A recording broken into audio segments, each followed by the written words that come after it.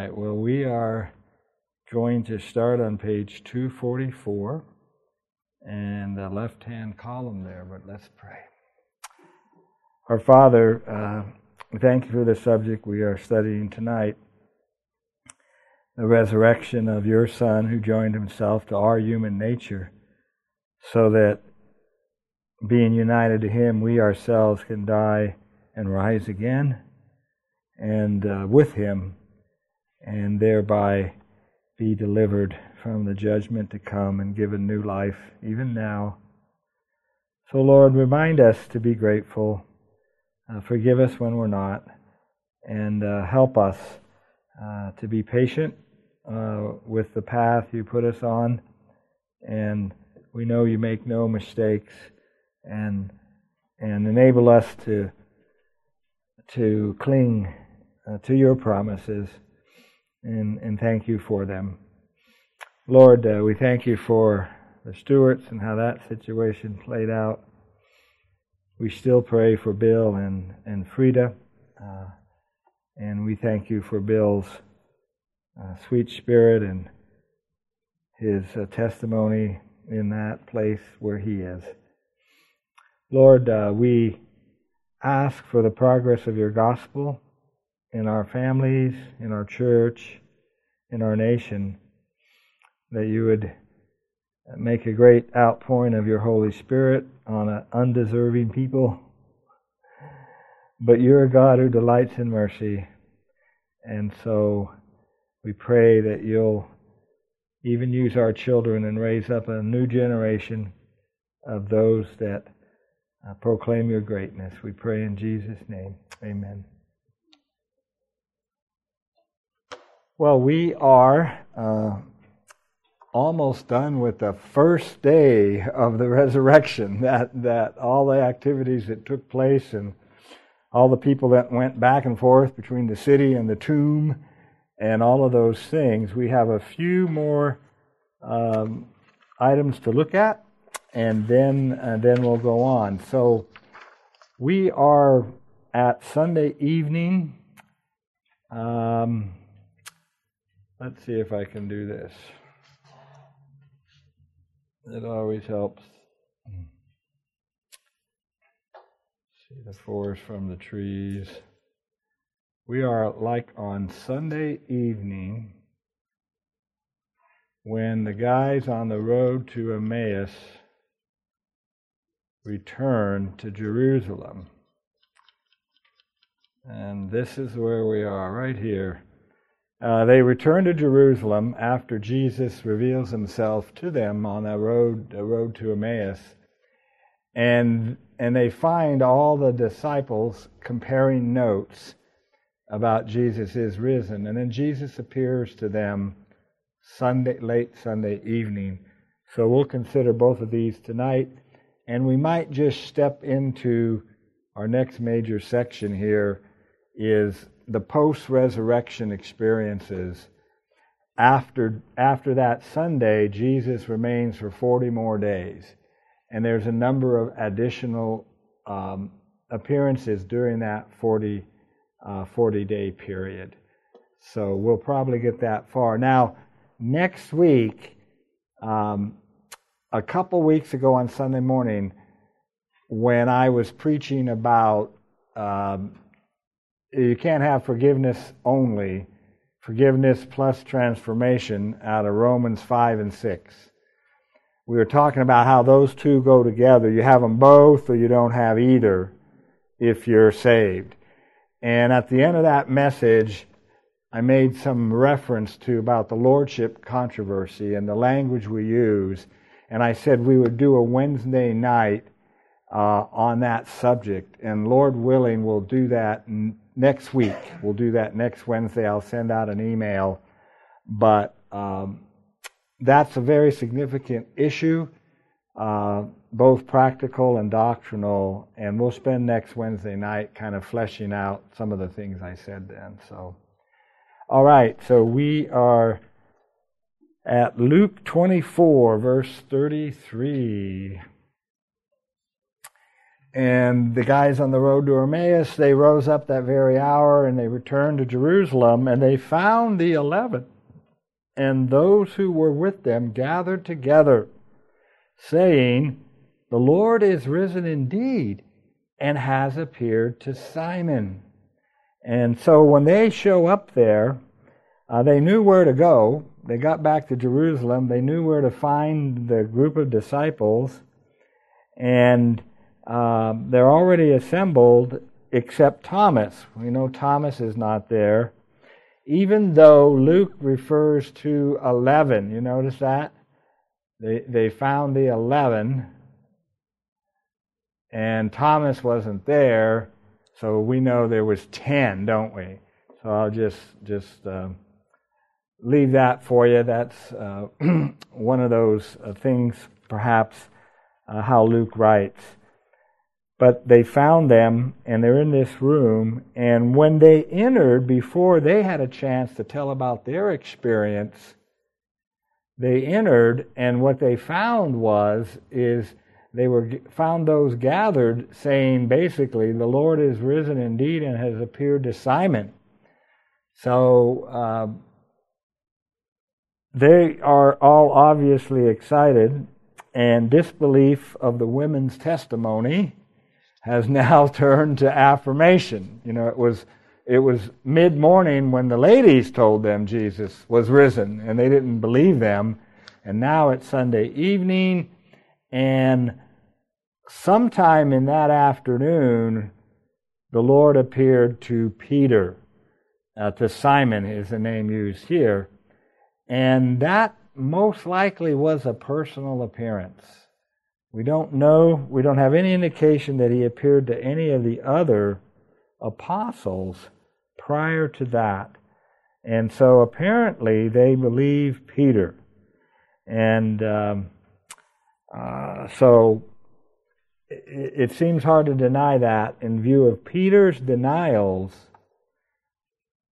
This order appears to be Jesus' kindness toward Peter. I mean, think of Peter. You know, 3 days ago, he denied the Lord vehemently 3 times. And I don't know about you, but I would be a little nervous and maybe I would hope we'd have a private conversation before we were in the group. Well, I'm reading a little bit into it, but he does appear to Peter, it seems, individually. And I think that was an act of kindness on the Lord's part. And Peter is now bringing that report back, and the others are saying that he has appeared to Simon. So then Cleopas and his companions get to tell their story, and the verse says, "And they told about the things that happened to them on the road, how he was made known to them in the breaking of the bread." So we went over that whole thing last week on the road to Emmaus. What a great lesson that was, as Jesus taught them that the Christ had to suffer and then enter in his glory. And what unbelief did he kind of challenge them about? What did he say they were slow to believe? That led to the fact that they didn't understand what was going on. What were they slow to believe? Anybody? Oh, this is a great text. Mary Ann's looking at her Bible. She probably has seen the answer. Well, let's look at that verse again, because it so much applies to us as well. All right, let's back up here. Then he said, this is Cleopas, and certain women of those who were with us went to the tomb and found it just as the women had said, but him they did not see. Then he, Jesus, said to them, "O foolish ones and slow of heart, to believe in all that the prophets have spoken. That's what was their problem. And that remains to be often our problem. So, Jesus says that right after they say they found the tomb empty. Notice the connection there? Cleopas says to Jesus, yeah, these women, they kind of really blew our minds because they said the tomb was empty. And Jesus is going, well, duh, if you believe that Christ was to rise from the dead, maybe you'd figure out why the tomb was empty. Because that's when Jesus responds, when he says the women went to the tomb and found it.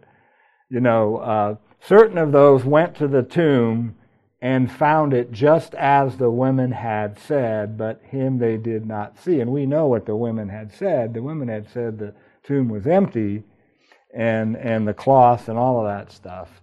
So that's just an encouragement not to be slow of heart to believe in all that the prophets have spoken, isn't it? It also reflects Jesus' doctrine of Scripture, doesn't it? Right? Is the Old Testament full of myths and full of stuff that we shouldn't believe? No, it's not. Jesus is the one that ultimately establishes the doctrine of Scripture for us. We are His disciples, we follow His teaching, and we follow His teaching about the Bible itself. And this is one of those great passages where Jesus shows us how He understood the Old Testament and encourages us to have a unrestricted, unreserved faith in all that the prophets have spoken. So, okay, so they are having their conversation. It's late Sunday night.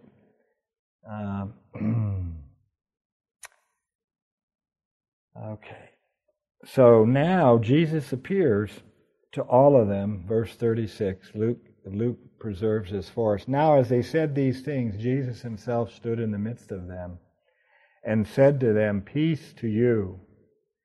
But they were terrified and frightened and supposed they had seen a spirit. Let's spend some time there. Peace to you could only have been reassuring at this time. They hadn't been experiencing much peace for the last number of days. Not been a peaceful 2 or 3 days, and even probably going back further when they saw the hostility of the Jews toward Jesus there when Jesus taught in the temple 4 or 5 days earlier, and they witnessed all that hostility. And Thomas was probably thinking of himself, see, I told you if we go to Jerusalem, we're all going to die. And Thomas is thinking, I told you guys. Can you imagine what Thomas has been thinking? From Friday night till this time. He said, I told you guys that's just what was going to happen if we go to Jerusalem, that they're going to kill him. And Thomas was right, sort of, in that regard. But Jesus appears in their midst and says, peace to you. But the greeting may be more significant. Jesus as a sin offering and as the peace offering has completed those true offerings which reconciles them to God. And so in the truest sense, Jesus can pronounce peace to you. That is the peace of God, the reconciliation of God, the friendship of God to you, because He has made the sin offering and the peace offering on their behalf, and He has procured peace for all of His people through His death and through His resurrection. Remember last week we studied the words that Jesus told Mary Magdalene to report to the disciples. Go to my brethren. There's 3 precious things there, right? Go to my brethren. Jesus is saying, we're in a family together. They are my brethren. Go to my brethren. This is a familial thing. That's very precious. And tell them what? Go to my brethren and say to them, I am ascending to my Father and your Father. Now, it doesn't get better than that. If God is your Father, and what that means, there's nothing, there's nothing better than that. As a Father, He's absolutely committed to us, and He's the most wonderful, glorious Father. And inconceivable to us, He's a Father that gave His Son so that we could become His children. So Jesus says, go, I am going to my Father, and I'm going to your Father. See, I'm calling you brethren. Well, the reason I'm calling you brethren is we have the same Father. Right? We have the same Father. We're in this family. And then he mentions the covenant terminology, and I'm ascending to what? My God and your God. And that's the great covenant promise. I will be your God, and you shall be my people. So in these greetings, what he's doing, and especially here on these three we're reviewing a little bit, he is reassuring them, of their salvation and of their relationship to the God, His Father, who sent Him in the world to redeem them. And I see that too in the peace greetings, in the peace to you. But they were terrified and supposed that they had seen a spirit. Now, we might think that they would not respond with fear, since they were already talking about that Jesus had risen from the dead. But Luke leaves one thing out that John includes, that the doors were all locked. And He just appeared out of nowhere in the midst of them. We know that from John. So that might have occasioned their fright. Maybe, how do you think you would have responded? He just appeared, and He's risen, but they would think, well, surely He's going to open a door or knock on a door, and we're going to let Him in. But they didn't have to hear any knock on the door to let Him in. He just appeared in the midst while the doors were locked, because they were still afraid of the Jews. So that probably may explain some of their fear. And Jesus said to them, why are you troubled, and why do doubts rise in your heart? And Jesus' standards are really high. They seem kind of unreasonable, but yet, again, it's like He's saying, you don't have an excuse for being troubled. And why do doubts arise in your hearts? It's just, He's very patient with us. It's just a slowness. The Lord always represents our slowness to believe not as reasonable. He's very patient with us. He's very gracious with us. And look how patient He was with Abraham and Sarah, right?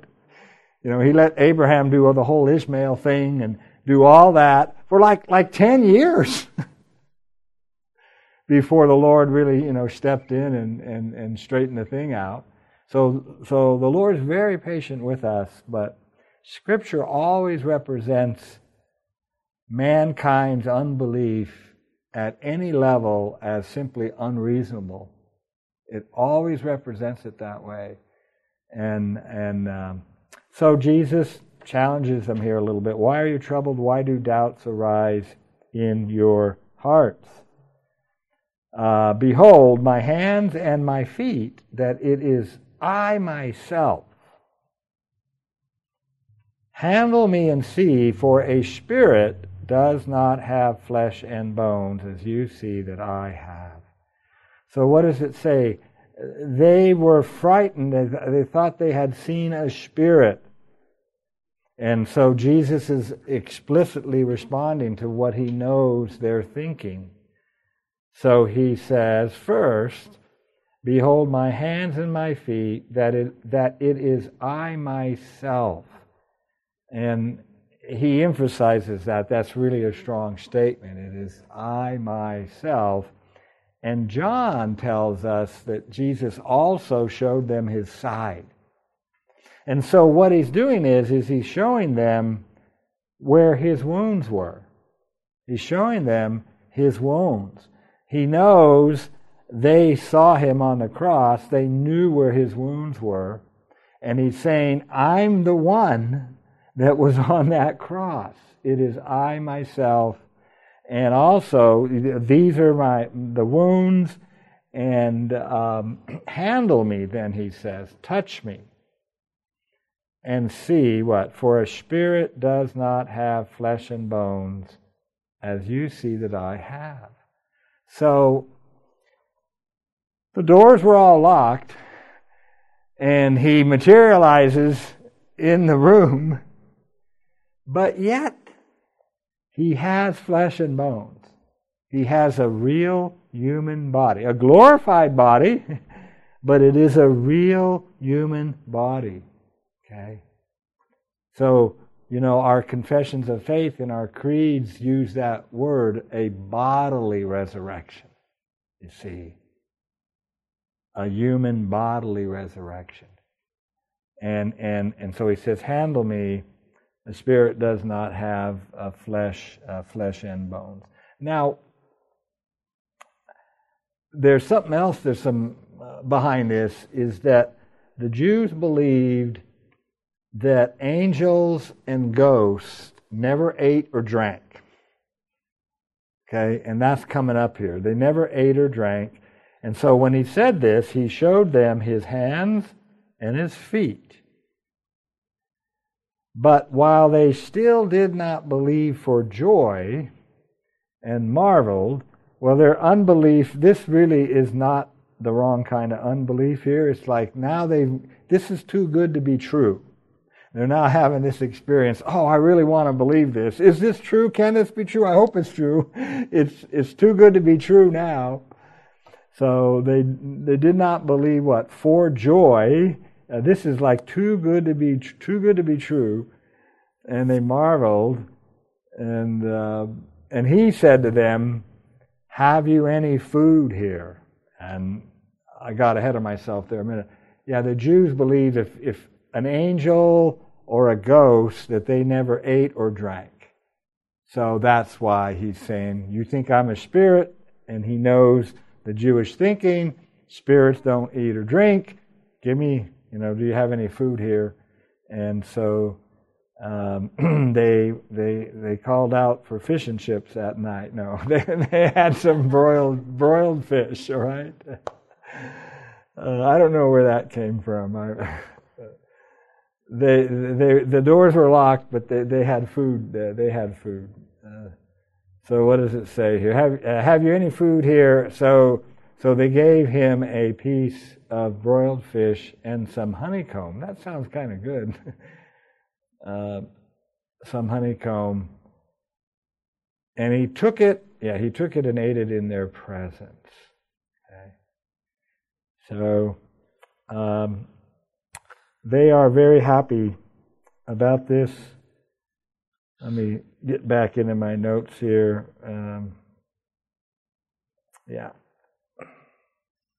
Handle me and see. Spirit doesn't have flesh and bones. This is probably the strongest place to prove the bodily resurrection. Those that have fallen away from the faith, well, he rose in spirit. He didn't rise bodily. Jehovah's Witnesses deny the bodily resurrection. A lot of people don't know that, but they actually do. No physical bodily resurrection. Protestant liberals say, well, it doesn't matter whether it's a metaphor, whether the resurrection is a metaphor or it really happened. It's a metaphor for life, all right? what that is not significant whether it really happened or not, and it's just sad. It's just deep-rooted unbelief that causes that kind of thinking.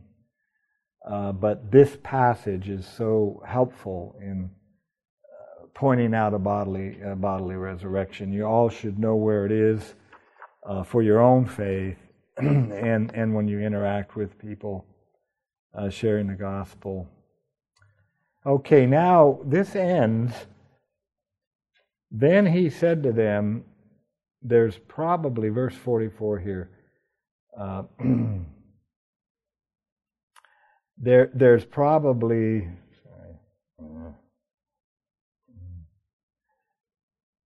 at verse 44, there's probably there's a break here. Then he said to them, these are the words which I spoke to you while I was with you, and so forth. And he leads them and gives them a passage about the Great Commission. I think these passages come later. This didn't come that night. It's really hard. Luke very seldom gives us clues when he transitions to a different location or a different scene. And we know from other scripture that Jesus is going to meet with them repeatedly in different venues during the next 40 days. And this is probably instruction that comes out during the days that follow. So we're going to pick that up when we get to our next subsection on day 2 through 40. So now John's account has only one additional thing that I haven't mentioned. John 20:21, back up here to 19. Yeah, this is John's account. Then the same day at evening, being the first day of the week, when the doors were shut. Luke didn't have that, where the disciples were assembled, and shut means locked, for fear of the Jews.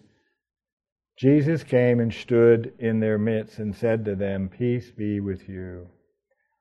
When he had said this, he showed them his hands and his side. Then the disciples were glad when they saw the Lord. That's how John reports it. And so Jesus said to them again, "Peace to you." And now we have the commission. John's version of the Great Commission. Luke has his version of the Great Commission. This is John's. "Peace to you. As the Father has sent me, I also send you." We'll study that later. And Matthew has his version of the Great Commission, all three of them. And Lord willing, we'll do those not next week because of the theological thing, but 2 weeks from now. So I think there's a break here. Maybe there isn't, but I think there is, because of this is super significant about their commission, and it makes sense along with the other commission. So we're gonna do that, Lord willing, 2 weeks from now. We'll do all three Great Commission passages together, which is a really good thing to do, and that's what we'll do. So, anybody have comment or questions? We might finish early tonight, but I didn't want to rush this at the end of last week. But we can go into the next section for a bit. But if you have a comment, see, our normal questioners aren't here tonight. I had another pastor friend who I knew a pastor years ago who always in comforting someone and assuring them, mention Emmaus, in that Jesus is with you, you just don't know it. Yes. Yeah, you know. That's an interesting application. You're too busy to realize it. Yeah, he does promise his presence to the end of the age. And just like, did with the people of Israel. If you were at last Sunday evening's service where Nathaniel was going through King Solomon and the temple, and God's presence filled the temple, how the Lord was giving them this massive outward symbol that He is with His people. He's dwelling with His people. And of course, now in the new covenant, He's dwelling with us in and through Jesus Christ, as well as now that we understand the Holy Spirit. Jesus says, "What? I will not leave you as what?" Right. I'll not leave you as orphans. I will send a Comforter. So His presence is with us, and at times we don't know it. Yeah. Okay, well, I can introduce our next major transition now. Is going to be the next 40 days of Jesus' post-resurrection appearances there on page 245. And I'll just throw out some chronological hints. I don't know what else to call them. We don't have a lot of detail on what happens when during these 40 days, and I just summarized it all up there for us on page 245. We only have some chronological hints here. We can't really reconstruct this in a precise order, and the only things we have with precision, John 20:19, then the same day at evening, being the first day of the week, when the doors were shut and the disciples were assembled. So we know that begins on Sunday evening. That's a reference. And then in John 20:26, and after 8 days, and that would be after 8 days from the first day, after 8 days His disciples were again inside and Thomas with them. Okay, so that's 8 days. So that was Sunday night, 8 days. What would that put you on the following Monday? I guess I think it would put you on the following Monday. So that's a chronological reference. So a week has gone by before Jesus appears to Thomas, and Thomas is with them this time. And we know that Thomas has spent that entire week still dug in unbelief. So he obviously has probably had a lot of contact with the other disciples for that whole week. And he's still, 8 days later, he's still unbelieving he's holding out, okay? So we know that was 8 days. And from then, I guess we need to jump 32 days forward, because the next hard day we have is the Ascension.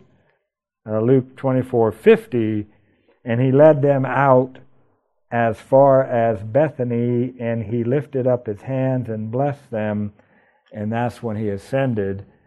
And we know that this is 40 days later from that Sunday evening, because Acts chapter 1 is the other reference to chronology that we have, where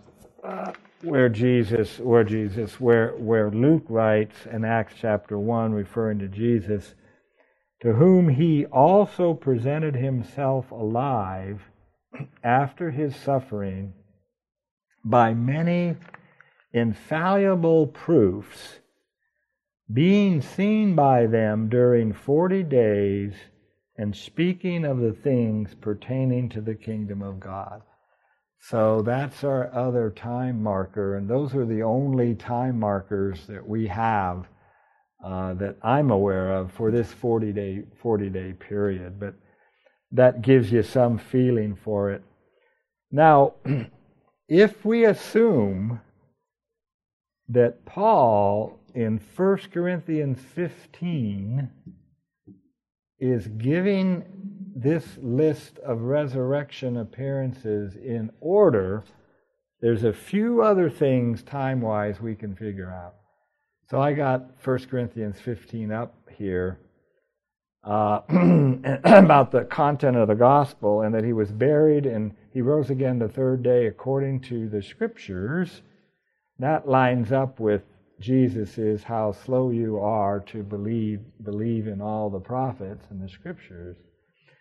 And here's his order that he has. And that he was seen by Cephas, that's another name for Peter. Peter's got three names in our New Testament: Peter, Simon, and Cephas. He was seen by Cephas, then by the 12. After that, he was seen by over 500 brethren at once, of whom the greater part remain to the present, but some have fallen asleep. After that, he was seen by James, then by all the apostles. Okay. Then, last of all, he was seen by me also, as one born out of due time. So, with that information, we can infer the sequence of some of these encounters. That is, that James saw the Lord after that large group of 500 people saw the Lord. And we think that large group of 500 happened in Galilee.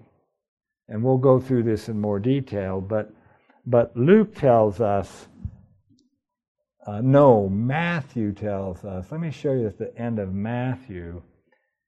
Matthew tells us, then the 11 disciples went away into Galilee to the mountain which Jesus had appointed for them. And when they saw him, they worshipped him, but some doubted. And, that's Matthew in Galilee, at this mountain in Galilee.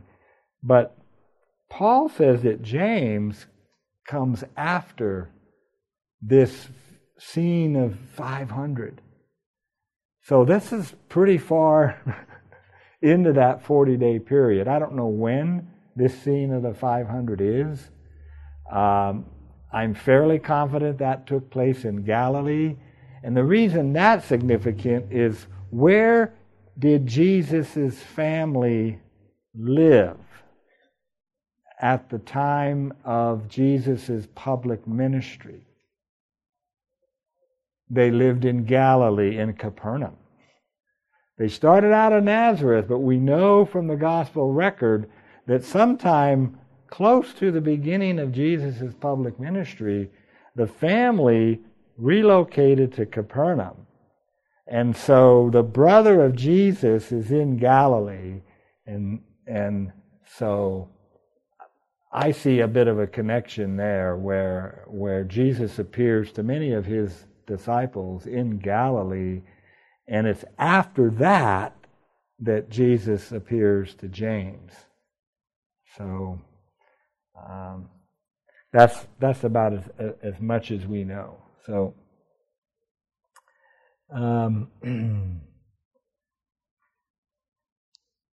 now here are the appearances. I have them listed there in your notes. Jesus' appearance to the disciples and Thomas. That was 8 days after. Meeting in Galilee at a mountain that Jesus appointed, which I just read out of Matthew there. And then I'm not necessarily having these in order. Jesus' appearance to the 500 at once. And then we have 3 Great Commission accounts. Then we have Jesus seen by James after the 500 appearance. And then we have these 3 Great Commission accounts. Whether those are on separate occasions or whether that was one account, one teaching on the Great Commission, and each of the gospel writers selected different content, I'm not sure. I think it was on different occasions myself, because the content is so different. John's content is quite different from Matthew and Luke.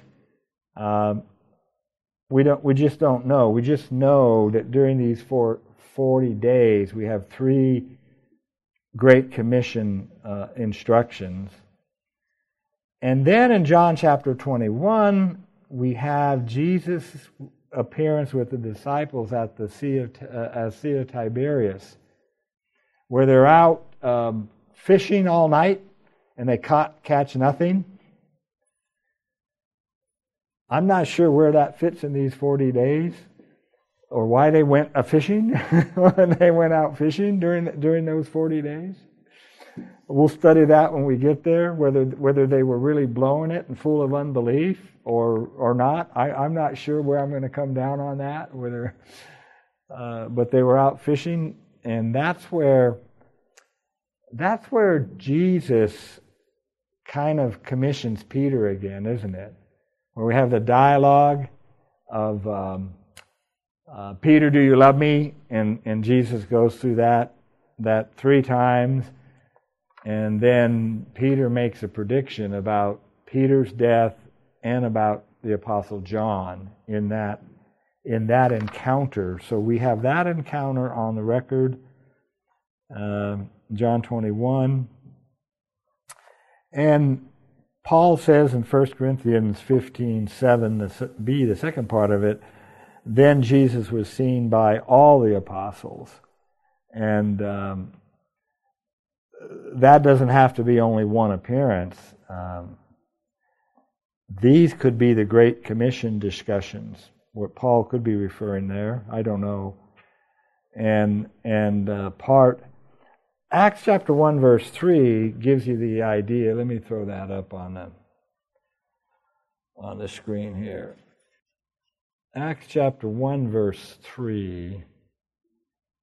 Luke kind of has a summary statement there, you see. To whom he also presented himself alive after his suffering by many infallible proofs, being seen by them during 40 days. So, if you read that, it almost sounds like they saw him every day, being seen by them for 40 days, during the 40 days. So, and he must have had multiple teaching occasions, right? Speaking to them of the things pertaining to the kingdom of God. And we'll consider those statements when we get there. So, that's the end of my material for tonight. Any comments or questions you guys would have? We kind of have our outline for a couple weeks ahead. We'll go through these various instruction and appearances, and we're almost reaching the end of the gospel. So, Lord, thank you for your faithful servants that have recorded your word for us. We thank you for your Holy Spirit, that, Lord Jesus, that you promised that you would bring to remembrance to these men's minds, that you would bring to their remembrance all the things that you had said and said to them. Lord, we thank you for your glorious statement that blessed are those who have believed without seeing, and based on the testimony of your chosen witnesses. Oh Lord, thank you. We pray that you create that faith in many and help us ourselves, encourage others to believe. Lord, we commit ourselves to you. We pray in Jesus' name. Amen.